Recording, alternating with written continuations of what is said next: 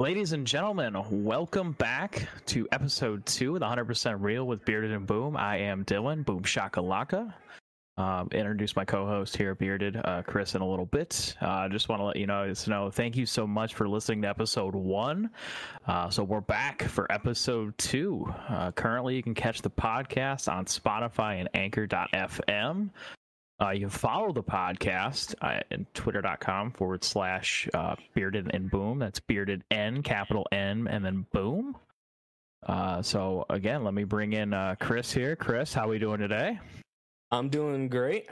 I am Chris, aka Bearded Spartan. You can catch me Monday through Friday. Usually start streaming on Twitch about 9:30. That's and you can also catch me on Twitter, Bearded Spartan at Twitter, and that'll let you know when I'm going live and everything like that. Yeah. So follow us both on Twitch at Boom Shakalaka, at Bearded Spartan, also Twitter. Generally, we're live pretty much a lot. So we're here to bring you episode 2 of 100% Real with Bearded and Boom. So let's kick it right off. MLB The Show, new content this week. Wanted to go over the 96 overall Signature Series Adam Wainwright that popped into the game, along with the September daily moments. So Signature Series Adam Wainwright just looks absolutely gross. Let me just say that. I mean, this card is nasty. I can tell you I faced him today in La Ranked, and let me tell you, his pitches are nasty. I mean, he's got a 5-pitch mix: sinker, curveball, cutter, 4-seam, changeup. I mean, sinker cutter combo right there already is nasty enough. His curveball is gross. 108 stamina, 90 hits per 9, 88 K per 9. So when you get to the higher, when you get to Hall of Fame, when you get to Legend, it's not going to be that great. But that curveball, I'll tell you what, comes in at 74 miles an hour, and it just falls off the table. And the sinker kind of sneaks up on you too. So yeah, Adam Wainwright, new Signature Series into the game, another free Signature Series diamond for you guys to collect for the Mookie Betts collection if you already don't have him. And then right over into the daily moments this month. The Diamond Daily Moment reward is 99 overall Cy Young milestone 511 wins career all-time record card. Again, another guy with 5 pitches. He's got a 4-seam. He's got 2 curveballs, a 12-6, and a sweeping curve, along with a changeup and a nasty screwball this year, which seems to almost be like the third meta pitch this year. I know we saw it a lot earlier with Fernando Valenzuela, that screwball that just kind of floats in there, almost kind of like a knuckle curveball, so to speak. But Cy Young obviously is going to have 125 stamina. That guy can throw. I don't even know how many innings he threw in his career, but he just throws and throws and throws and throws. All those old timey guys just throw and throw and throw. 91 hits per 9, 90 K per 9, 112 walk per 9. So again, up on Hall of Famer Legend difficulty. Gonna kind of be a little bit easier to hit, but also in this daily moment program, the 2 evolution cards this month are Orlando Cepeda and Johnny Damon. Johnny Damon last year was a very interesting card. I think a lot of people used him. It was very sneaky. I'm pretty sure he was an inning boss last year. And his card was pretty. His card was pretty good once you got a prestige. I think he was a 96 overall. Once you got a prestige, it was pretty good. But this year again, this is a 96 signatures. It's another free signature series for collection. Exactly, 96 overall, 107, 105 contact, 81, 72 power. Of course, Johnny Damon never really had the home run kind of power, but he did have some sneaky power there. Yeah, good vision. Bronze fielding out there in center field, so maybe stick him out in the corner outfields. 87 speed, though, kind of makes up for it a little bit. And his stealing ability. I mean, exactly. It's not going to be a bad card. Right. That is. He's got decent quirks, too. Yeah. I mean, this is one of the first ones I've seen with Buntmaster on there. I don't know what kind of video game you'd want to have a Buntmaster on as your. I know, but I'm just saying, like, that's the first card I've seen it. I mean, hey, with 87 speed, you can really push those drag punts to second base, I guess. But The other card in this Daily Moment program is 97 overall MVP from 1967 first baseman Orlando Cepeda. 105, 125 contact, 76 power versus right, and 98 power versus left. So he's definitely a lefty masher. Diamond hitting again. Yeah. Diamond hitting, another bronze defender, but again another first baseman. Bearded, you and I talked about it last week with the overflux so many of first basemen in the last couple of weeks, and this is just one of them. But again, this one's a righty. You know, kind of a little bit of a comparison to Miguel Cabrera. I agree with that. The other thing about him though is he has a secondary position, like unlike some of the other first basemen that you see, they only have first base. Well, so, he's got an outfield. He's got an outfield secondary. Miguel Cabrera can only play third base, I believe, and then Joey Votto. Right. I don't think Joey Votto has a secondary. No, he's like Big Meat Pete there. Only one. Kind of, Big Meat Pete doesn't need to go anywhere else other than first base. Yeah, right. But the other stuff you get within this Daily Moments program, you get a set 25 headliner, you get another set 26 headliner. 2 headliner bundle, you get another crack at Home Run Derby and All-Star Game cards. And a Field of Dream one this time. And you also get a Field of Dreams pack, so you can either get the Mike Piazza, Lefty Grove, or Mike Schmidt. I can tell you I have Mike Piazza parallel too. This guy absolutely mashes baseballs. I'm batting .433 with him on the line with 6 home runs in 13 hits. So, and I can tell you I have the Lefty Grove and the Mike Schmidt card. Not my favorite cards. I don't even have Mike Schmidt in my lineup anymore. I can't hit with them. Lefty Grove, I got him for another lefty in my bullpen, and I just I don't know. Like, he's not bad. I mean, my ERA with him is a 4.05, and I pitched almost 8 innings with him. Right. So I mean, it's not bad. I mean, it's not a bad card. It's just I feel he's better out of the stretch than the windup. Just like a lot of the old time pitcher cards, their windups are so long, you sometimes screw up the motion. Right.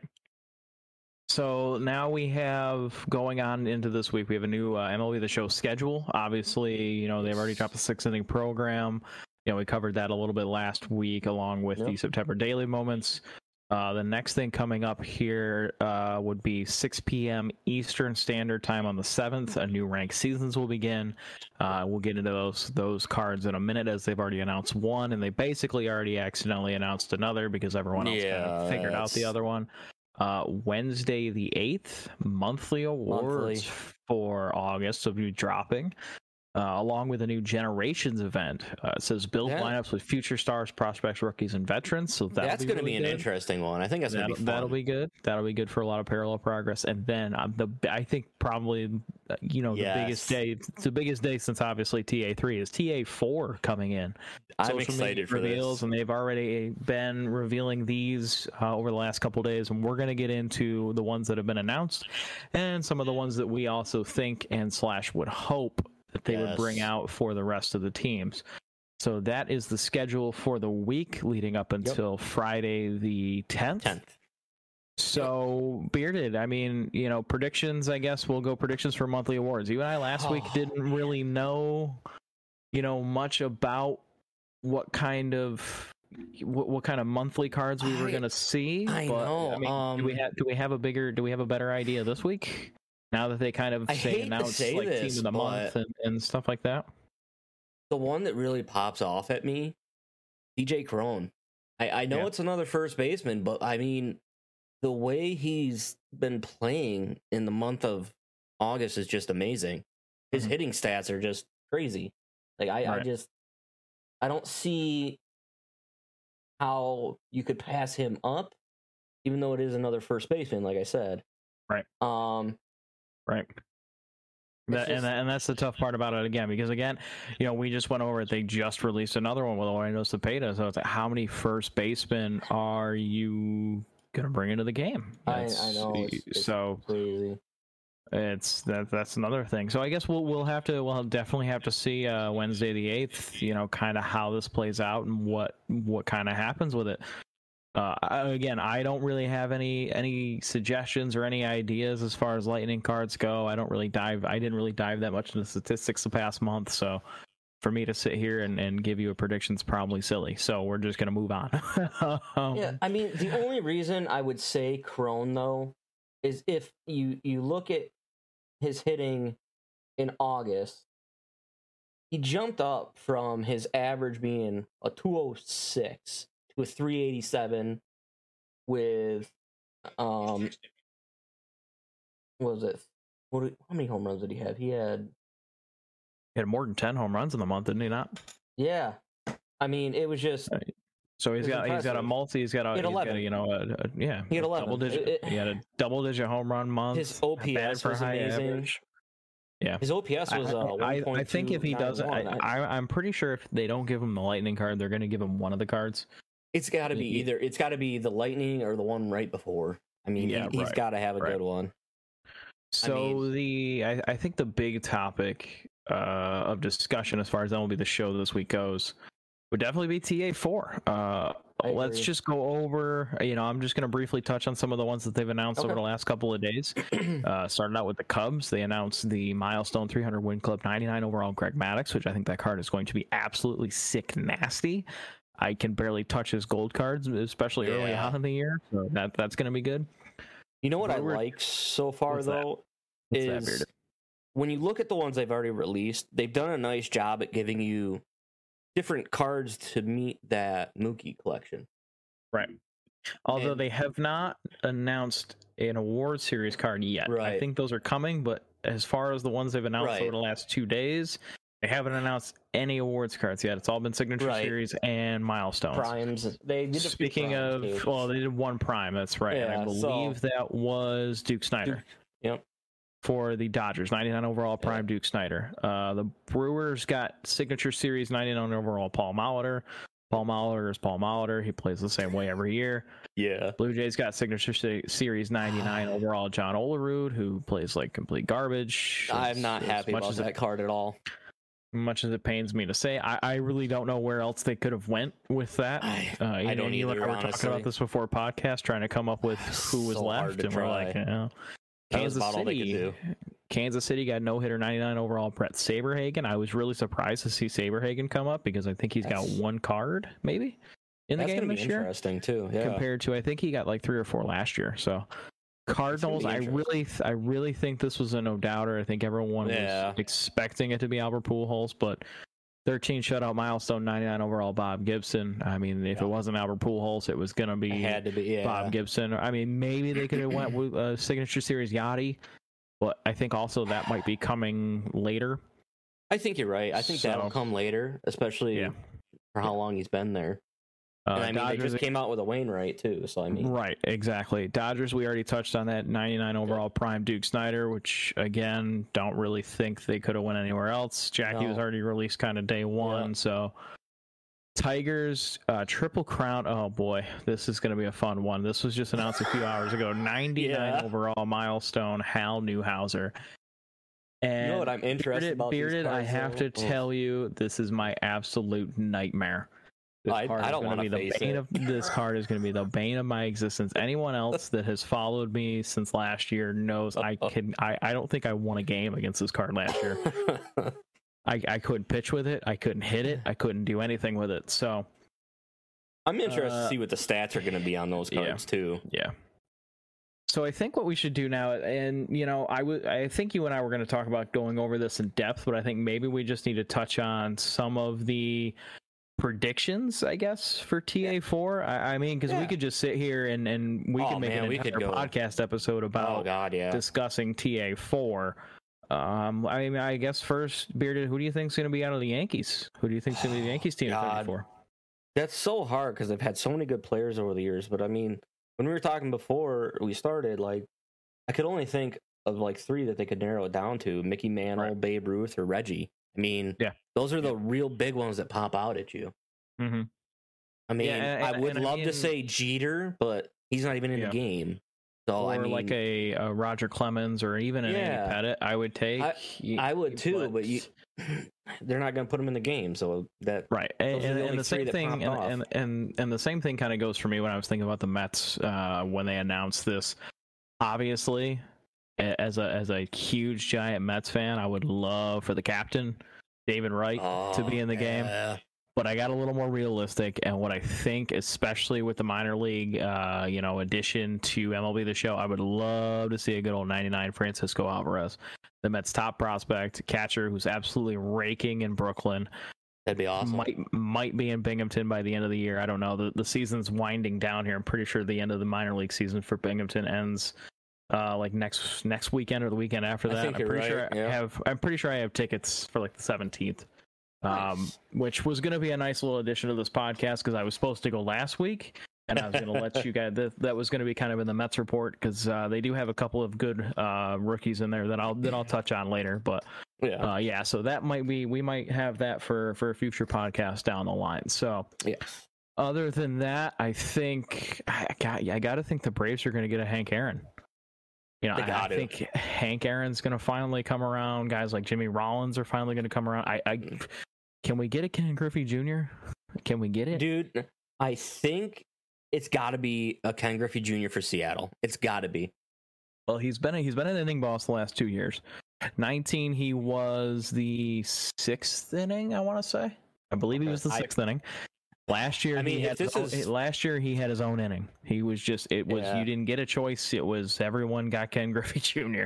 So it's got to be Ken Griffey for Seattle, especially if it's like fan favorites and stuff like that. It's got to be.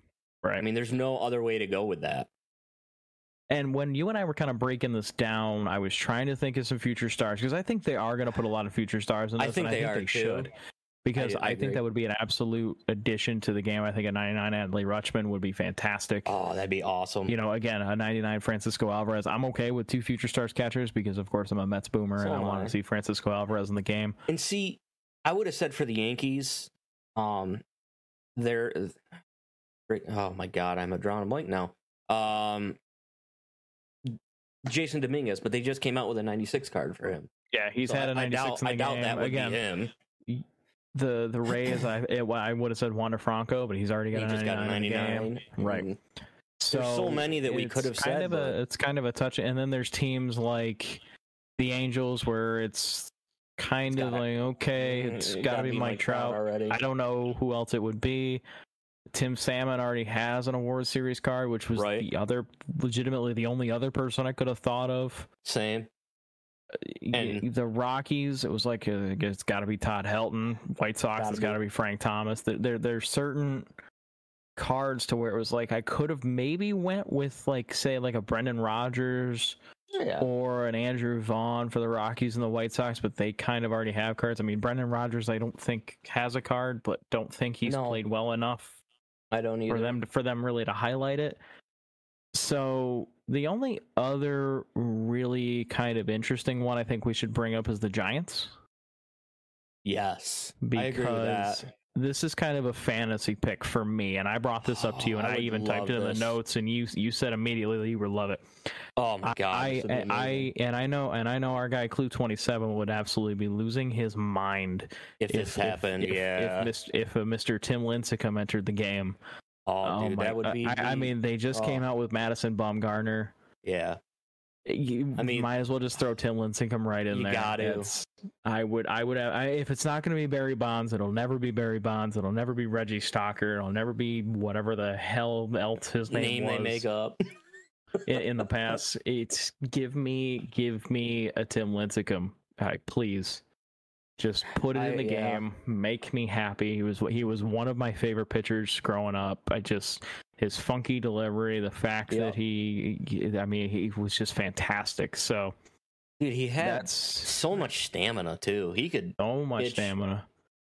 He just could throw and throw and throw. It was crazy. And when I grew up, I played about 10 years of baseball, and when I was in Little League, I was a pitcher, and I kind of modeled how I pitched sort of after Tim Lincecum because he hit the ball really well. Yeah, you didn't see that ball until it was like right there, and that's kind of how I liked to pitch. I kind of liked to show the ball kind of at the last minute, right when I was about to throw it. So, Tim Lincecum's always had a great thing for my career. Of course, I told you in the past, Tom Glavine's my absolute favorite pitcher of all time. I was so happy this year when they announced that Tom Glavine was getting that Mets card. I was like, yes, now I just need a Pedro Martinez one. Right? So Just give me all the old timey. I know, right? There's a few teams too that we couldn't narrow it down just to one. We had a few, like the Padres. We said Tony Gwynn, Trevor Hoffman. Those ones were the ones that kind of stuck out at us. Either I'm leaning more toward Tony Gwynn because I think honestly. Tony Gwynn is literally his nickname is Mr. Padre. So exactly. I mean, how could you not have Mr. Padre as your 99 overall card? Well, yeah, and then we looked at the Indians, and like you said, Jim told me, and I was like, it could also be Bob Feller because he's only gotten one card. But I mean, yeah, but again, Jim Thome. You look at it, it's got to be a Thome. Yeah, Jim Thome's Jim Thome. And you got to think SDS is going to do what the community wants. The community wants a 99 Jim Thome. Give it a signature series. I'd love to see that'd be awesome. Card art. Well, I would love to see a card art for a signature series Jim Thome. Well, that was the thing. Like this was a fans voted one. Mm-hmm.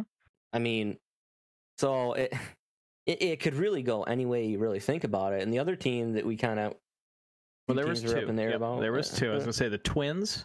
Yep. And the Houston Astros. The Twins only because I brought up Kirby Puckett because he's a brand new legend of the game, and I was like, well, that would be pretty cool to see a 99 Kirby Puckett. But then you and I kind of also settled on the killer. Yeah, Harmon Killer. Because everyone, his 99 overall card last year kind of mashed. Same thing with Houston. We were going through this, and as we were going through this, I was kind of like, wow, there is a lot of hitters we're guessing. What about a couple of pitchers? Well, I brought up Mike Scott, and you brought up the Wags, Billy Wagner. Yeah. I would love to see signature series Billy Wagner back in the game. Oh, yeah. Especially for free, because last year he had a Battle Royale card that was worth 1,000,000 bajillion stubs, and everyone was putting in a buy order for, and I never got to use. So that kind of upset. A couple, I think, locks, Seattle. I think hopefully we're getting Kenton Griffey Jr. Oh, God, I hope so. Oakland A's is going to be Ricky Henderson. Probably a milestone card. Pudge. Phillies, Marlins. I don't think it's so much of a lock as say the Phillies with Jimmy Rollins. It could have been Shane Victorino, but I think Jimmy Rollins is the more solid choice. I'm hoping the Angels is Mike fucking Trout. I agree with that. And the Texas Rangers and the Texas Rangers, we legitimately put a question mark because I have no idea. I have no clue. Because the Texas Rangers are just that bad that I don't even know anyone else on their team. I didn't even know who Adolis Garcia was until the crappy thing is I would have said Nolan Ryan, but he just came out with a 99 card, so you took the obvious one away. Thanks, guys. Your next choice was like signature series Joe. I mean, unless they're going to put Josh Hamilton in the game. I mean, that's possible. That's not going to happen. So I know, but like those were the only ones we could think of. So so those are kind of our sort of hopeful predictions. If you guys want and let us know, we'll put all the predictions on Twitter. I think we might as well. I agree with that. We'll put all the predictions that we got on our Twitter at Bearded and Boom. Ranked seasons number 6. As we're recording this, it is currently the 7th. It's very early morning of September 7th, so 6 p.m. Eastern Standard Time. Ranked season 6 will begin.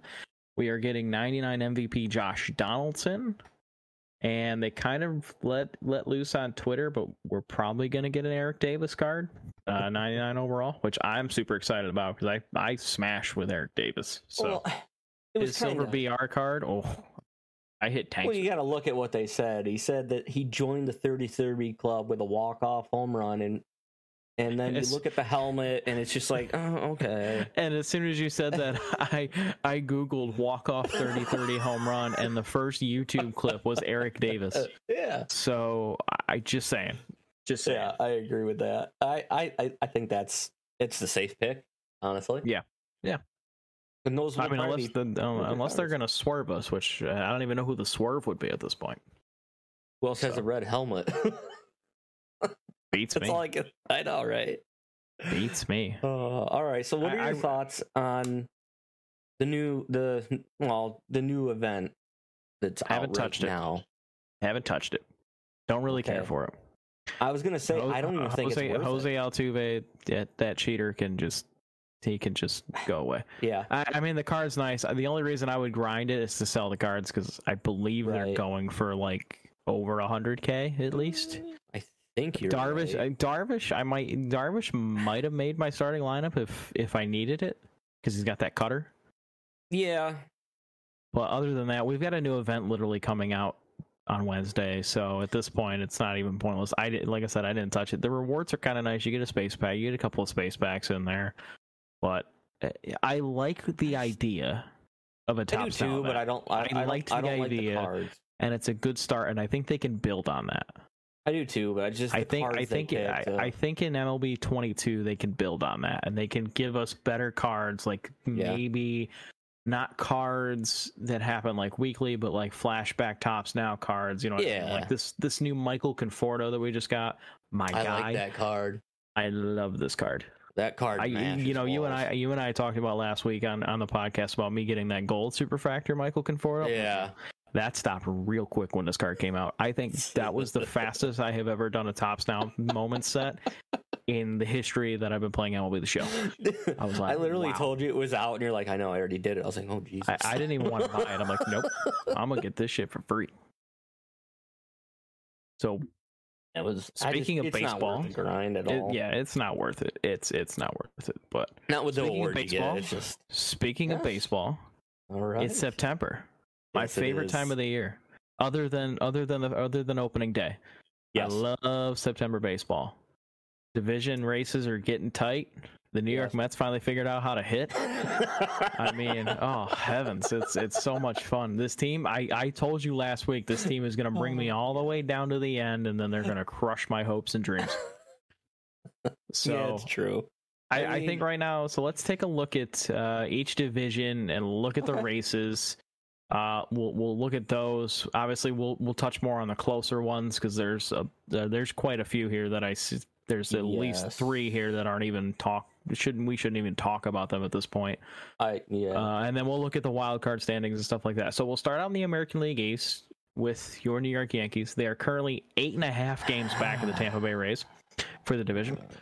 They're not winning the division. I was going to say, my question to you is, do you think I think there's 22 games or something. There's around 20 games left in the season. Can they make up 8.5? Can they make up 8.5? If they were playing like they did after the All-Star break, I'd say yes. But as soon as everybody came back from injury, it's like they forgot how to play again.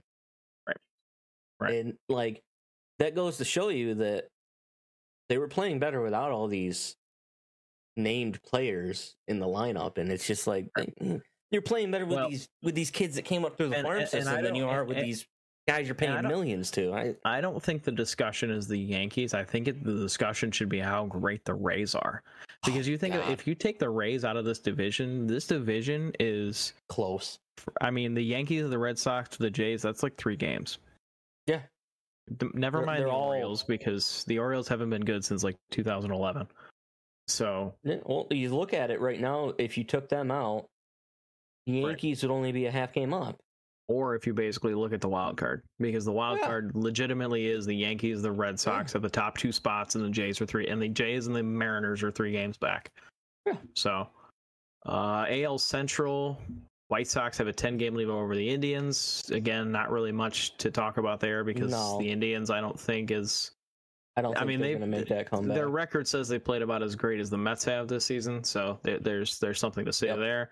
Astros in the AL West have a 5.5 game lead over the Mariners. I think this is something to talk about here. I do too. Because the Mariners down the stretch have been playing great baseball, but I think sending Kendall Graveman to the Astros at the All-Star break is going to come back to bite them in the ass. And I said this. I said this as soon as they did it. I didn't understand it, and I still don't get it. I didn't understand that. The Mariners had a great bullpen. They're 40-29 at home. I know. When's the last time you've seen the Mariners actually do well, let alone at home? Since Kirsty was on the team. Right. Moving over to the National League. The National League East has gotten so much more fun. I mean, it's been a fun division. I don't think this division's been any more than like 6 games all year. It's been interesting. And the Mets had this, I believe the Mets had a 6-game lead at one point. Now the Braves have a 1.5 game lead over the Philadelphia Phillies and only a 4-game lead over the Mets. The Mets in their last 10 are 7-3. Yeah. So they figured out how to hit and of course the Phillies are just as hot. They're 8-2, and the Braves kind of went out west and got their butt kicked. They're 4-6 in their last 10. I mean, they played the Dodgers, they played the Giants. I said this last week. I go, they're going to go out west and have a tough time, and they're proving me right so far. So Well, I think this division is going to come down to the last weekend. I hope that the Phillies can kind of get on a little bit of a cold streak, and the Mets can kind of jump over them, because the Mets and the Braves play 3 games right at the end of the season. So I'm hoping that I'm really, whether that goes either way, I would love for those last 3 games between the Mets and the Braves to call the division. you know, But just to tell you how much better the Braves have played since the All-Star break, since the rest of the NL East, there's only one team with a positive run differential in the NL East. Yeah. That's the Atlanta Braves at plus 94. That is true. Everyone else is negative. So that's really all I have to say about that. Well, I'll touch more on the Mets when we get there. But the thing that I found interesting too is when the trade deadline rolled around and Acuna got hurt, you would have thought they would have made more moves, right? Because that's like your best player. I mean, I really thought they would have packed it in, to be honest. Like, okay. I would have thought, pack it in, or maybe they made more moves to get people. But what they do, they made a made for Jock Peterson. That's it. Pederson. No. They got Jock after he got hurt. They got Adam Duvall. That's right. They got Duvall. They actually got pieces. They went out and they got a bunch of pieces, and they got cheap pieces too. That's true. I mean, you look at this roster now, and by the way, they just signed Charlie Morton to an extension. That's legitimately yesterday. So with an option, right? With an option in 2023. They also went out. Ozzy Albies is playing out of his mind. Yes. So they got. You say they just got Jock Peterson? Yeah. They got four outfielders at the deadline. Yeah. They got Jock Peterson, Adam Duvall, Eddie Rosario, and you forget they also got Jorge Soler. Oh God, I forgot. Yeah, you're right. That outfield is a BR dream. Wow. I had that dream of if I had that outfield in Battle Royale, boy, is it a bad defensive outfield. But God, that outfield could mash. Yeah, so. Well, it's kind of like the Yankees in real life. They can mash. They can't play the outfield. No. Moving into the NL Central, one of the best teams in baseball, in my opinion, this entire season. The Brewers have an 11-game lead over the Cincinnati Reds. Cincinnati Reds have been playing great baseball down the stretch, but it's not going to be enough. Yeah, they're not. They are what I believe. We'll check the wild card in a minute, but I believe they're just holding on to the second wild card spot right now. I can check that real quick. So I'm pretty sure they are. Let's see. They are not. They have they are 1 game behind the Padres. That is so correct. Again, they're fighting there. Mm-hmm. I think the most exciting division in baseball this year, and only because realistically down the stretch it's come down to 2 teams. It was a 3-team race. The Padres have kind of fallen off the wagon a touch. The NL West, the Giants and the Dodgers are trading this division over the last couple of weeks, and it is going to be the most exciting baseball in the last 2.5 weeks. That's going to come down to because they just had a series where they just flip-flopped the division basically. So that's going to come down to the final day, probably the final game. I hope they play each other. Well, you look at their differentials too, like the run differentials is just. Oh, that division in general. if you take all of that between the Giants, the Dodgers, the Padres, and then you add in the Rockies and the Diamondbacks, probably still better than like the NL East. Yeah, I agree with that. Or even the AL Central. Somehow the American League, the AL East, they all almost have plus differentials except for the Orioles. But again, the Orioles have been good since 2011. So looking at the wild card, again, we've touched on this. The Yankees, the Red Sox, and the Jays, you might well call this the AL East wild card. Yeah. They are kind of holding that. The Blue Jays and the Mariners are fighting with each other to kind of figure out who's going to try and go after the Red Sox, but they're both 3 games back. The Oakland Athletics, surprisingly, are only 3.5 games back. They're 74-63 this season. Well, that's pretty good. And I think Toronto's making more of a push than anyone, though. Toronto's been steady all year. I mean, Vladimir Guerrero Jr. is just out of the. If there wasn't a guy out west named Shohei Ohtani, this guy's the MVP. He just mashed his 40th home run today. Yeah. which is one of only 2 father and son combos to hit 40 home runs in a season, and I bet you cannot guess the other one. A little bit of No, trivia right here. I cannot. So now there are so the trivia question is there are 2 father and son combos to ever hit 40 home runs in a season. Ooh. One is the Guerreros, Vladimir and Vladdy Jr. The other, Cecil Fielder and Prince Fielder. Oh my gosh, you're right. Yeah. Oh my. The Fielders. Oh wow. Everyone listening, you just gained a little bit of baseball trivia today. So that is right. I forgot about if that. If you're ever out in the bar and that question pops up, you can thank the Bearded and Boom podcast for getting you that answer. NL wild card. Basically, whoever wins the NL West is also going to get a wild card spot. So the second place loser there is going to get the wild card spot. So the Dodgers and Giants at this point are both going to make the division or the postseason. It just depends on who's going to win what. The Padres currently hold the second wild card spot, and they are a game up from the Reds. The Phillies are 2 games back. The Cardinals are 3.5 games back. The Mets are 4.5 games back. But at this point, I think if the Mets don't win the division, they aren't going to win anything. Right.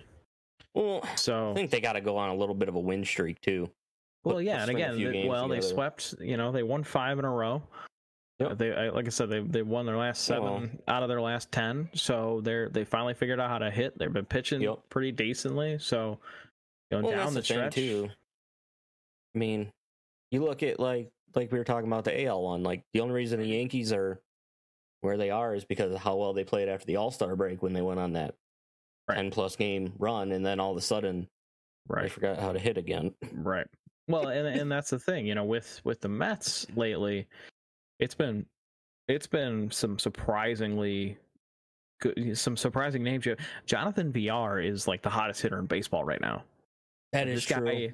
This guy is just mashing baseballs in his last 10 games. It is absolutely unbelievable to watch him hit over this last week. Kevin Pillar all of a sudden found power. He took the bat off. First of all, Kevin Pillar took the bat off his shoulders. So that's great. That's awesome. Not only that, he had a grand slam the other day. In a 13-9 victory.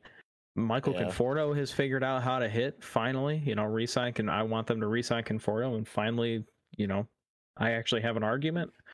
Javi Baez has not been striking out. He's been mashing home runs. Lindor's been hitting doubles down the line, and this team's just been pitching well enough to win baseball games. So I mean they're not where they were as far as ERA and what that. Obviously. You have that kind of weird 3-headed kind of about between Familia, May, and like even say Lugo. But Edwin Diaz blew a save today. Edwin Diaz, in my opinion, is still one of the best top 5. He's still one of the best top 5 closers in the game. Things happen. Aroldis Chapman blows saves. Obviously, he plummeted to the ends of the earth this year. So that's one of those things where it's just. And even this season, Edwin Diaz, 55 games, he's got 55 innings. He's only given up 3 home runs this year. So like you said, you guys they've been pitching well enough. Yeah, I mean, been pitching well enough. Right, and just I'm sitting here on ESPN. He's got 6 blown saves this year, which is only one behind his 2019 season of 7, which is his most. Especially that was coming off his 57 save season with the Mariners in 2018. So, again, Edwin has been kind of middle of the road since he's been traded to the Mets. But I still think that when he's on and when he's pitching well, like I said, he's definitely still one of the best closers in the game. So I agree with that. So, and that's as far as we'll go. Also, the Mets cannot stay out of the back page of the New York Daily Post. Mets acting GM, Zach Scott, was charged with a DUI. I believe it was early this week. Yes. He was found about a block away from the White Plains police station about 4 a.m., passed out in his car, was charged with a DUI. There was a lot of Twitter hubbub saying that there was a charity event, and I'll give a shout out to the Met Stuff podcast for kind of giving me this information. They kind of broke it all down for me when I was listening to it the other day. By the way, any Mets fans that aren't listening to the Met Stuff podcast need to be listening to the Met Stuff podcast. Draft Night Mark Luino, and Jeter Had No Range, James Shiano are fantastic if you're talking Mets baseball. So they kind of broke it down how it was originally came out that Mets owner Steve Cohen had a charity event at his house. First of all, weirdest flex I've ever seen is you had a charity event, like a couple hundred people person charity event at your house. Badass. So they basically said he went to the GM, Zach Scott, went to that charity event and then later was found, charged with a DUI. So a lot of Twitter land was trying to link Steve Cohen to the reason why Zach Scott got charged with a DUI. Come to find out, the charity event ended about between 8 and 9 p.m. Zach Scott was found about 4 a.m. So there's a lot of window there. Yeah, that's a big window. Where the hell Zach Scott was after the charity event. Also, the charity event was in Cohen's home, I believe, somewhere out in Bridgeport, Connecticut. And he ended up in White Plains. So, again, wherever that was. Javi Baez turned from the most hated man in New York to, I think, one of almost the almost loved man in New York in about the span of 2.5 days. Yeah, with all and this was something you and I were gonna cover last week. We just never got to it. So I'll just briefly cover it. Okay. Sorry, there is something going on in my headset, and okay, there we are. I had a weird ad from ESPN going, and it was so weird. I'm like, where is that coming from?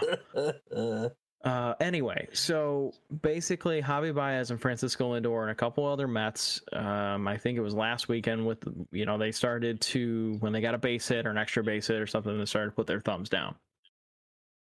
Javi was asked about it in the media. He said basically, well, the fans are booing us, so anytime we have success, we're going to boo the fans. Do what you want with that. You can hate it, you cannot hate it. Personally, I didn't like the fact that he said it to the media, and then that Sandy Alderson replied to the media and not to the players in the clubhouse. So basically, I feel like it got blown up more than it should have. Well, and so then that was on Sunday. Then the Mets had an off day on Monday, and then their game on Tuesday got canceled. So this sat for like 48 hours, and Javi Baez was getting ripped to shreds by the New York media. So they come out to not only that, then they had a doubleheader on Wednesday. I believe it was Wednesday. Yeah, so Wednesday. And the first part of that game, the first game of that was a suspended game back in April, which is actually another stat that you'll learn to know, which I also got for the Mets Up podcast. The longest suspended game in MLB history. This game got suspended back in April and just got finished up in September. Wow. So the problem with that is that obviously the trade deadline happened. The Marlins traded away some players. The Mets got some players, traded away some players.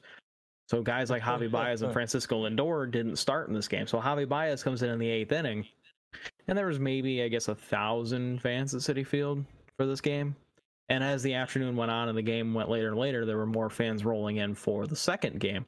Well, Javi Baez got booed out of the stadium in the 8th inning when he came in.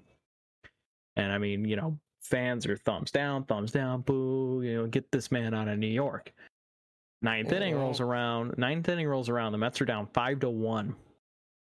This team with basically, they score a couple of runs and make it 6-3.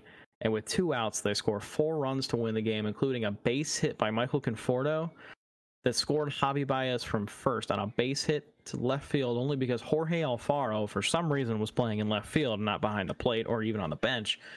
Booted the ball, which gave Baez enough. It got away from him just enough that Baez could score all the way from first. And Javi Baez, I will tell you what, I watched that play over and over and over again, is the smartest base runner One of I the agree smartest with base that, runners that yeah. I've ever seen. The way that he was able to look at the ball and dissect that, how far it got away from him, he knew that he could round third and score is unbelievable. And he became instantly loved Popular again. in Yeah. one day. So No, he went from being hated to loved. I mean, Right, that's playing in right. New York, though. I mean, Yeah, that's exactly. New York fans. Like, Well, and you know, on the other side, and again, we'll touch on the other side of New York. The Yankees have kind of hit a little bit of a skid. They oh kind of straightened God, it out, but you know, last yeah. weekend they kind of hit a little bit of a skid. But they're still gonna. I think they're still gonna take that wild card spot no matter what. They're still gonna get into the playoffs I hope no matter so. what, because I don't think that even I if don't the know if Red Sox Boston can catch make a them, push. yeah, even if Boston makes a push for that first wild card spot, I think they're gonna stay out ahead of the Rays or the Jays. So Yeah, I think so too. I think as long as the Yankees can continue to hit down the stretch like they've been, I think they'll be okay. It was more of their pitching that kind of started to. Right. And then when Cole came back, he kind of pulled him out of it for his pitching, so that kind of woke him up a little bit, which was nice to see. Right. So now, of course, with September baseball comes right around the corner to the NFL season. The NFL football season is this Thursday. Oh my gosh, I'm excited. I can't wait. I am super excited for this. Thursday's game, I believe, is the Buccaneers and the Cowboys. I think you're right. I'm gonna double check. Yes. Buccaneers Cowboys. The Buccaneers Cowboys, Thursday, 8:20. Yep. And then obviously leads right in Steelers and Bills on Sunday. Yeah. We'll preview that. Jets, Panthers. That's going to be interesting. That's Panthers. Sam Darnold going back up against his old team. And again, you and I touched on this last week. I really hope that Carolina hope Carolina wipes the floor with them, and I hope I agree with that 100%. Touchdowns. I hope Darnold throws for like 400 plus yards and just looks at it and goes. The Giants host the Denver Broncos. Yes. Which is really interesting because the Broncos just named Teddy Bridgewater their starting quarterback. Yes, they did. That's gonna be. What do you think about that? Do you think Teddy's gonna ball out, or do you think Daniel Jones can actually lead that team to a victory? I'm not sold on Jones still. I'm not. No, yeah, and you and I talked. He was such a big reach. Yeah, he hasn't given me enough to say that he can be right. I mean, he shows flashes of it, but then you look at he can't hold on to the ball. Yeah, it's not the interceptions; he fumbles it all the time. Right, and that was his negativity coming out of college, and it's carried over, and he hasn't been able to do anything else about it. And I don't know. One weird thing to note about this season is the fact that in years past, there's been 2 Monday Night Football games during week 1. There's only one this year, and it's the Ravens in Las Vegas against the Las Vegas Raiders. Nothing real special to note about that game other than I think that Baltimore's probably going to run away with that game pretty easily. But just the fact that there's only one game is kind of a little odd. There's usually 2. It's interesting. Yeah, there's usually one kind of East Coast game and then one West Coast game, but there's just one West Coast game today.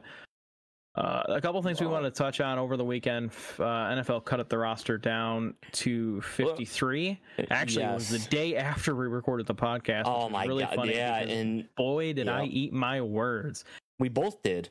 The Patriots cut Cam Newton, and Mac Jones is going to be the starter. I was so surprised about this. That is unbelievable. And you know they kept Jared Stidham as the backup. And I knew they were going to keep Stidham. Well, I did too, but I didn't know. I just thought they were going to rock with 3. I did too. All the luck in the world to Mac Jones. I hope he tears it up against everybody else but Buffalo. Me too. Again, a couple other strange notes we have here. Again, just another couple strange notes. Jake from State Fromm. Jake Fromm was cut by the Bills.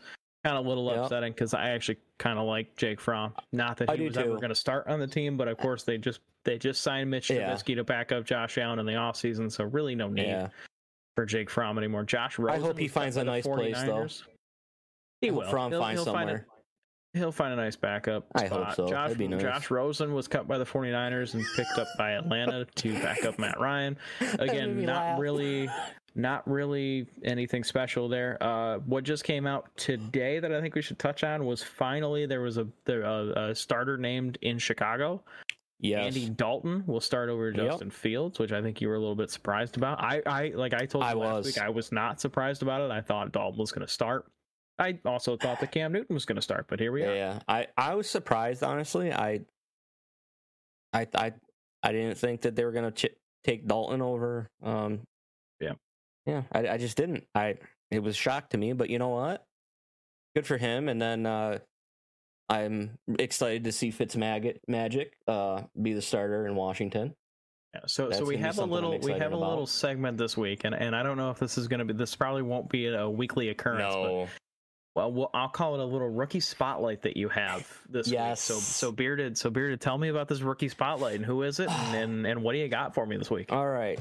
So my rookie spotlight, somebody I think is going to be a sleeper in the NFL, is an undrafted rookie. He went to the Buffalo University, or University of Buffalo. Jarrett Patterson. Yeah, go Bulls. Jarrett Patterson. He won position on Washington's football team. So kudos to him.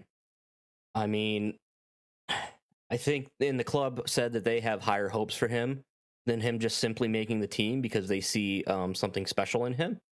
And I agree with that because if you go back and you look at his college numbers, so in 2018, he played 14 games, had a total of 183 rush attempts for 1,013 total rushing yards, an average of 5.4 total yards per carry, 14 rush TDs, and had 300-plus yard games, 4 games that were very, very close to breaking 100.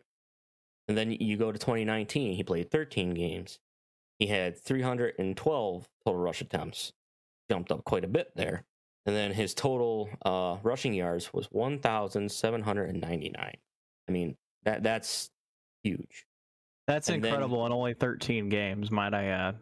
Yes. College or not, 13 games to get almost to basically get 1,800 rushing yards is absolutely insane.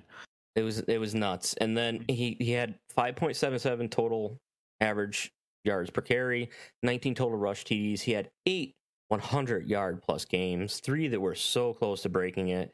And then you go to 2020. They only had 6 games. He had 141 rush attempts. He rushed for 1,072 rushing yards with a total of 7.6 yards per carry, 19 rush TDs, 4 games with 100 yards plus. Not to mention, he rushed for 301 yards in one game, and then the very next game, he rushed for 409 yards. I think the one stat you don't have here, and I only know this because I actually watched this game, he had 8 rushing touchdowns in one game. Yes, he did. I believe that was a 409-yard rushing game. Yeah, he had 409 yards and 8 touchdowns. I caught the back end of that game where he scored his last 3 touchdowns. This kid is gonna be something. I really think he's gonna be something. I think he's a sleeper. I really, really do. And not to mention he's coming out of Buffalo. You don't really hear about kids that are coming out of Buffalo. I mean, the last one you heard about was Green Bay's running back there, Starks.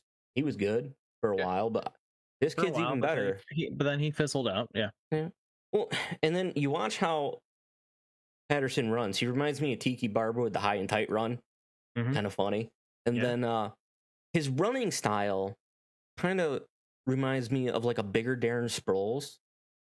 You know what I mean? How he was... Yeah, definitely. His elusiveness and his quick shiftiness. It's really what it reminds me of, his explosive speeds through holes when he finds them. I mean, Patterson's 5'8", 195 pounds, and then Sproles was 5'6", 190. I mean, it's just... The way he runs just reminds me of Sproles, because he's got the ability to do all these quick little cuts, and then he finds a hole and he's just through it. Right. And when you brought this up to me that you wanted to talk about this, and you mentioned Darren Sproles, I'm trying to think of a role that he could fit in with the Washington football team, and I think that if they're going to let him, I think he's going to be a great punt returner for them. They were just doing that with him in preseasons and stuff, and he was doing pretty good. Just because how shifty he is and how quick he is, and how little the window is on a punt Yes. return from the time you Yep. catch the ball to the time the defense is all over you. So I think that you're going to see him, if he's not going to get that many carries this year, I think Right. he's really going to excel in special teams. I think you're going to see him get more you, carries than you think, though. Yeah. But for those of you that are playing fantasy football this season, this might be a sleeper pick for you. For those that have punt return for touchdowns and punt yards added to your scoring, definitely would look about picking him up in your later rounds. So, yeah. I mean, the thing that impresses me, too, is like, he's so small, he can hide behind the lineman and just, there he goes. Right. Just like Sproles. Right. Just disappears and then he reappears and he's like 10 yards past you. It's insane. Right. Well, Chris, thank you so much for that little insight on Jaret Patterson. I will definitely be watching him this season because I believe Washington added another game against Buffalo this year when they added another game. So I'll definitely be looking at him.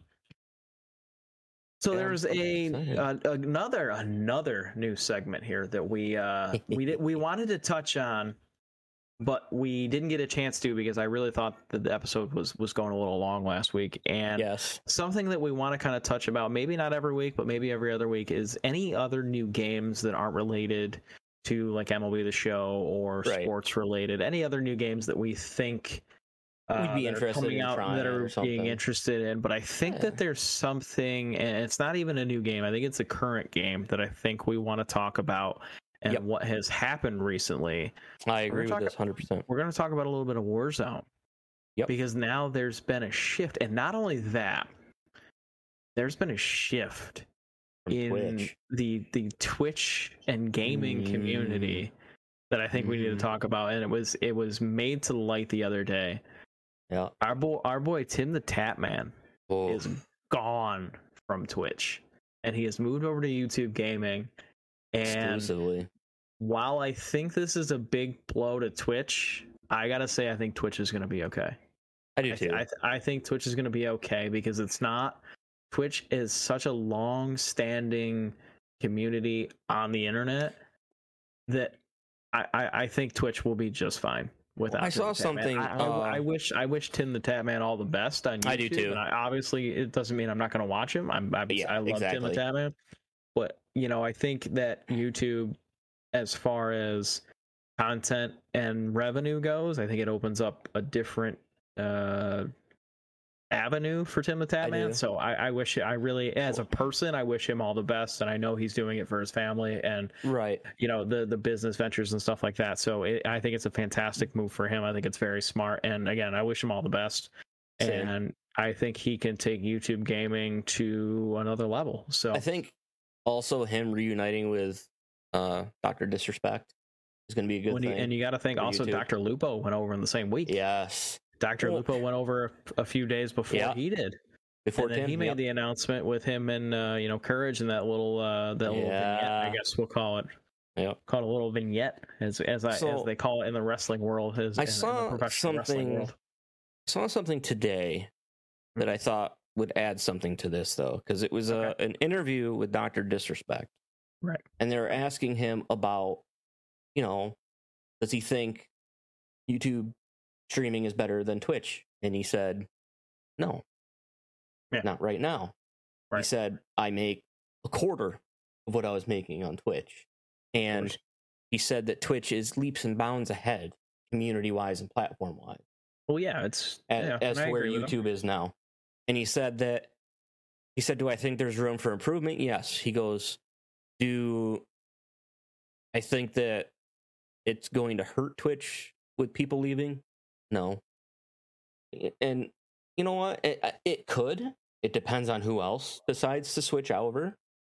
But also with that, though, with people leaving Twitch, that leaves room for others to move up. Right. So I think it's kind of a healthy thing. Mm-hmm.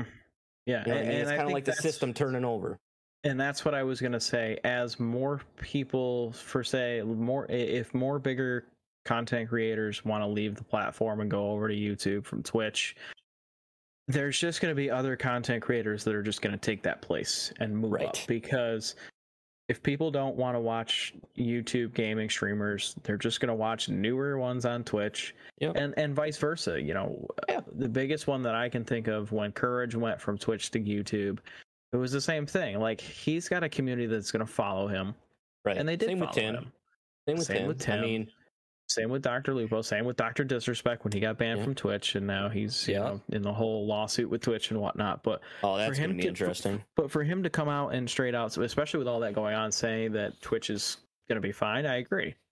And you know, I think he's being real there. Twitch will be. He's being honest. Fine. He's being a realist. I mean, he's not going to sit there and say, "Oh no, it hurts him," blah blah.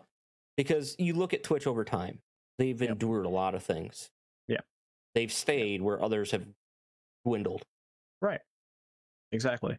And it's all Twitch, because and Twitch isn't like movement. and Twitch isn't like a mixer. Like Twitch has been Twitch has been with the internet as long as I can remember. I remember watching Tim the Tatman how many ever years ago when he was playing CS:GO, and I was like, oh god, I was like, man, who is this guy? And I think I unfollowed him at one point. I was like, when I had that thing where I would watch a game and I would follow everyone on it, and then when I stopped watching the game, I would unfollow everyone. So I think Tim the Tatman was one of those guys where it was just like, well, and yikes. Who else I'm interested in seeing what happens is Nick Merckx and Cloaksy. They both said that they have big announcements coming up too.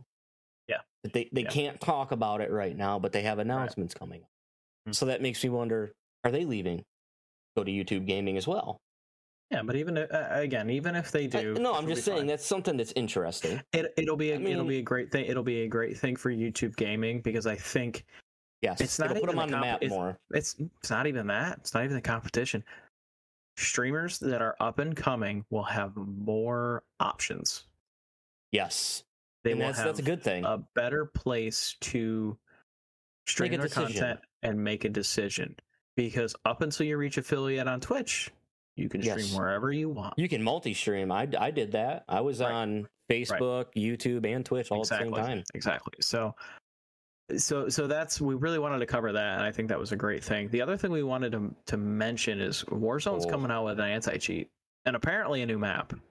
And I think this was in the new map. I think was in response to everyone leaving to go play Apex. It was also a response because the everybody anti-cheat was PO'd about them just throwing the map back in time. They were not. That was not everyone, that was so. Yeah, and everyone still is PO'd, and some of my buddies are trying to get me to play Warzone the last couple of days. I told them straight up no. I refuse to go over there anymore. And I think the anti-cheat, they said they've had it in the books for a while. Whether they have or whether they haven't is yet to be seen. And I still don't believe even if they did or they didn't. Yeah, they said that they let these people cheat so they could find them and find out how to stop it. And it's like, okay. So I think we just wanted to briefly touch on that. I think definitely the Tim the Tatman thing was a big gaming thing that I think you and I needed to talk about this week. Yes. So that's something. And the other thing with the COD community is the transition to Apex. Yeah, and the majority of it just transitioned over, and I think that was the other reason they came out and said, "Oh, we're doing new map and all this other stuff." So right, we'll see. I mean, maybe that'll help bring people back. Maybe it won't. Right. So the final new segment that we wanted to start, and I think this really kind of brings the podcast. It'll bring the podcast to a nice end.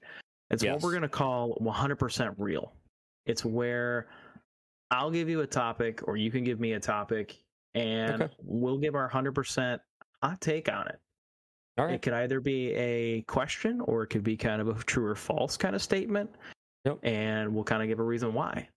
Okay. So I'm going to give you the first one. All right. And it's going to be a true or false. Okay. It's going to be true or false. The New York Football Giants will win the division this year. False. Why is that? I don't think Daniel Jones can lead them to that. Mm-hmm. I just don't. I want to say yes, but I can't, because realistically speaking, yes, they surrounded him with a lot of weapons this year and all that, but he hasn't proven to me enough that he is that person that can take them to the top of the division and make a push for the playoffs. Right. Maybe I'll be pleasantly surprised this year, but no. Right. I'm going with no, false. From what I've seen, that's one of the hottest bets, by the way, because the odds are astronomical. Yes. So I've seen that. Right. So I got one for you. Okay. All right. So, does New York hate Javi Baez? No, I don't think they do. I think they hate what he did, Okay. but I don't think New York hates Javi Baez because at the end of the day, Javi Baez is going to help them win baseball games, and we've seen it since the thumbs down. Right. We've seen it when he's at his best. Yeah, you know what? Does Javi Baez swing at pitches he probably shouldn't? Yeah, but does Javi Baez play a fantastic defense? He does. Yes. And he plays an even better defense with his best buddy, Francisco Lindor, across the bag. Yes, he does. Javi Baez will help this team win baseball games down the stretch. And honestly, I you know, if you would have asked me this question a week ago, I would have added that I don't want the Mets to re-sign Javi Baez. I was gonna add this in here. I'm gonna change that. Ask you about that. I would love the Mets to re-sign Javi Baez. If he'll take less than a 10-year deal, I don't know if he's looking for length like everyone else, but maybe they'll take a couple of years, 3, 4, 5 years. I think that's the Mets window at this point. I think the Mets are they are in a win the World Series in 5 years kind of mode. I think so too. Steve Cohen's going to go in the offseason. Obviously, he's going to spend more money. He's going to re-sign, hopefully, Conforto. He's going to hopefully re-sign Nimmo. He's going to re-sign Noah Syndergaard, who I don't think will pitch this season. No. But I hope he sits down to dinner with Javi Baez and just talks about it. I hope there's a discussion there. I hope it's not kind of like, hey, thanks for the rental, have fun back in Chicago or wherever Javi's going to end up. I hope they have a dinner. I hope they sit down and I hope they talk some numbers. That's all I want. All right. Maybe Javi Baez ends up in a New York Mets uniform next season. Who knows? I like that. The next question for you is the New York Yankees will win the World Series this year. No. I can't. If they get hot, maybe they'll go farther, but the way they started playing when they got their players back that were injured, I just don't think that's the team that's going to take them to the World Series and possibly win it. Okay. Their pitching is not there. Their pitching is not there. Yes, they have the bats that can come alive at any time, but the pitching's not there. The only one they really have is Cole, and then Chad Green has been constant all year. That's it. Right. Yep. And I would say that's a fair assessment. I would also add that there are better teams. Yes. That's just it. For sure. There's the Giants and the Dodgers, I think, are both better than the Yankees in a 7-game series. Oh, yeah. Oh, easy. So, I mean, Yankees with Cole pitching, they have a chance to win every game because he gives them that chance. But after Cole, for a starting pitcher, you really don't have that. Right. So I got one for you. True or false? Mets will win the NL East. False. As much as it pains me to say, and the only reason it pains me to say it is because the Mets over the last 10 games are playing like they should. Right. I really think that this West Coast trip is going to bite Atlanta in the ass, and I think the Phillies are going to sneak in and win this division. Now to say that, and that's the hot take right there, is the Phillies are going to win that division. The Phillies will win that division. If the Mets won't win it, and I don't think they will, I think the Phillies are playing great baseball. Bryce Harper, by the way, might even sneak out the MVP this year. I've seen his numbers this year, and he even did that he's been doing that for the last couple of years. Yep. His numbers have been that sneaky good. Zach Wheeler's going to win the Cy Young. He's going to win the MVP. They're going to steal the division and probably get bounced in the first round. Maybe. The Giants were just platoon you to death, and the Dodgers are just too goddamn good. So I agree with that. All right, here's a hot take for you. Ooh, all right. Here's a hot take for you. Saquon Barkley's going to rush for 1,500 yards this season. God, I hope so. I'm going with yes. Yes, he's coming back strong. I almost asked you this question, I almost put 2,000 yards. I would have said no. But then, obviously, there's only been very few running backs that have even touched 2,000 yards. And the last one was Adrian Peterson. Yeah. And I don't think Adrian Peterson and Saquon Barkley are even in the same class yet. Not yet. So it's going to be think interesting because I feel like they're either going to hold him back and limit his rushing, or they're going to push him in too quickly and he could possibly get hurt again. Right. And if they hold him back too much, that's also going to hurt him in the long run too. So it's a delicate balance, and it's going to be really interesting. But I hope he comes back like his old self. I really do. It's what they call a catch-22, my friend. Yeah, I agree with that. Like, I hope he comes back like Adrian Peterson from the injury from his ACL. I hope he does. Yeah, because after he came back, he almost broke Eric Dickerson's record. That's the season that I was kind of referring to when I said Adrian Peterson. I hope so. I hope so. That'd be amazing. Yeah, I mean he's got the strength to do it. I mean he's got the potential. Saquon Barkley's thighs are bigger than my whole leg. Dude, they got even bigger. They got even bigger. Exactly. With all this training he did after his knee injury. It's insane. Yeah. I hope so. That's all I can say. Right. So I got one for you, sir. True or false? Josh Allen wins MVP. True. There ain't even a chance about it. You can call me a Bills homer. You can call me what you want. Josh Allen will win the MVP this year. I hope he does. I mean, I think he's ready. And you know what? If he doesn't win it this year, he's going to win it the next 3 to 5 years. I agree with that. The Bills made a goddamn smart decision by drafting this guy. And I'll be the first to say that when they drafted him, I was like, okay, like a question mark. There was especially you look at that. I even was like, think about it too. All they talked about was the cannon he had. Right. And I was like, okay, Josh Rosen. When he got drafted, I was like, Josh Rosen's still there. I was like, all right, that's a good pick. Looking back now, though, that was a great decision because Rosen. I was like, Lamar Jackson's still there. I'm like, okay, you know. And then they took Josh Allen. And I'm like, I wasn't upset about it, but I didn't like it. And now it's probably the best draft pick the Bills have had in the last 15 years. See, the only other one that you could make an argument for is Lamar Jackson out of that draft class, really. I don't see because Rosen's just tanked. And I only say yes because I don't think Sam Darnold had a chance in New York. So I'm gonna hold off. I'm gonna hold off on ranking that draft class until I see what Sam Darnold does in Carolina.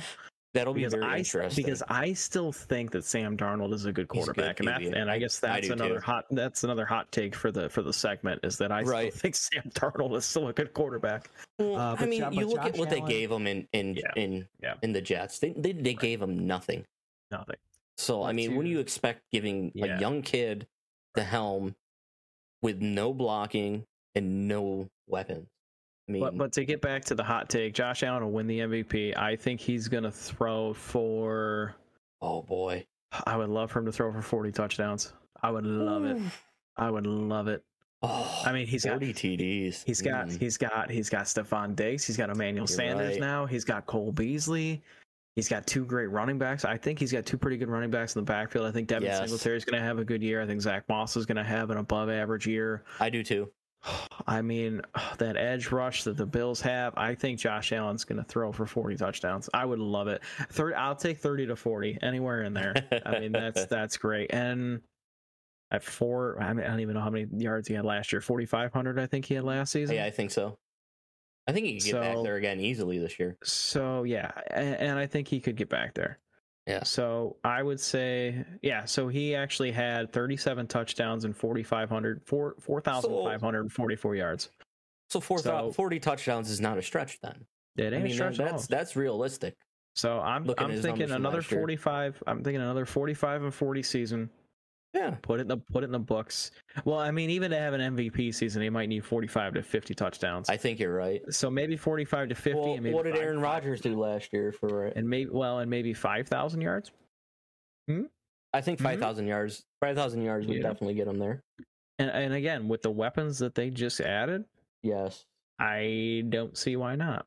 Aaron Rodgers actually only had 4,300 yards but he threw for Right. 48 touchdowns. So Right. that's there's the big difference. Right. And he only had 5 INTs. Right. I mean, Josh Allen only had 10. Exactly.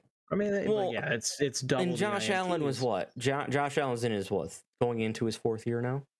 He is going into his 4th season. That's what I thought. Crazy. And look at the leaps he's made already. Right. He's right. He's really impressed me by the change between his 1st and 3rd year. Well, and again, such big steps. And last week we talked about completion percentage. Yes. In his rookie season, he completed 53% of his passes. Last year, he completed almost 70% of his passes. And that shows him a lot of film study on his part. That is absolute. Knowing where the coverages were and picking up defenses in the NFL. And that's something that is impressive. Right. And also something else to note, from his rookie season to last year, his rushing yards have gone down. That's even more impressive. So that means he's sticking it out in the pocket 200 yards. Yeah, so he's staying in the pocket more. So now he's more of a pass first, run last option. Exactly. He's going through his reads better. Exactly. I like it. Exactly. I hope he keeps trending the same way, because he will be fun to watch for years to come then. Definitely. And I think the Bills have finally found their franchise quarterback, and I think the Bills can get back to those teams in the 90s. You know, to say it was last year's team as good as some of those 90s teams, not as a whole, maybe? No. I wouldn't say they were. No. But those 90s they meshed well better as a team. Those 90s teams had a lot bigger stars, though. They had Jim Kelly. You know, they had Juice. They had, Bruce Smith. Right. So they had more star power to them. But last year's team, you kind of had they meshed, and they had the tandem of Allen and Diggs that just blew the league away. Hopefully, with the addition of, who'd you say, Sanders? Emmanuel Sanders, yeah. I think with the addition of Sanders, that's going to open up some more coverage stuff for Diggs. Yep. Because now you can't just plan on Diggs. Well, and I think do like a double coverage. I think Cole Beasley's going to have another career year too. I mean, him playing with the broken leg was insane. I mean, come on. Yeah, and what that guy did last season is just, especially for being his size and being a slot receiver, he is one tough dude. Right, and being a veteran. Oh yeah. And the thing about him is, he's always been, I accept my role, I know what I'm good at, and he goes out there and he gives everything every play. Right.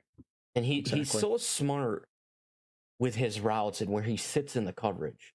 Yeah. He finds those little openings, and with the arm strength of Allen, he can fit him in those little windows that Beasley finds, and it's just amazing. Well, we say career year, and it legitimately was. I'm looking at his numbers right now. He had his most receptions. His most targets, by the way, are in his first 2 seasons with Buffalo. 106 and 107 targets the last 2 years. He's a good safety option because he finds those little spots, and he sits there. He had the most yards. He had 967 yards, which is the most. The most he had in Dallas was 833. His most yards per average, game reception, he had 11.8. He had 4 touchdowns, which is his 3rd most. So, yes. Well, I think he's just going to keep putting up better numbers. So, well, I'm interested too, like with the Daniel Jones thing. Like, they went out and they got Galladay, and like, if he can stay healthy, it'll be interesting to see what he can bring. Yeah. But his bugaboo is he hasn't been able to stay healthy. Right.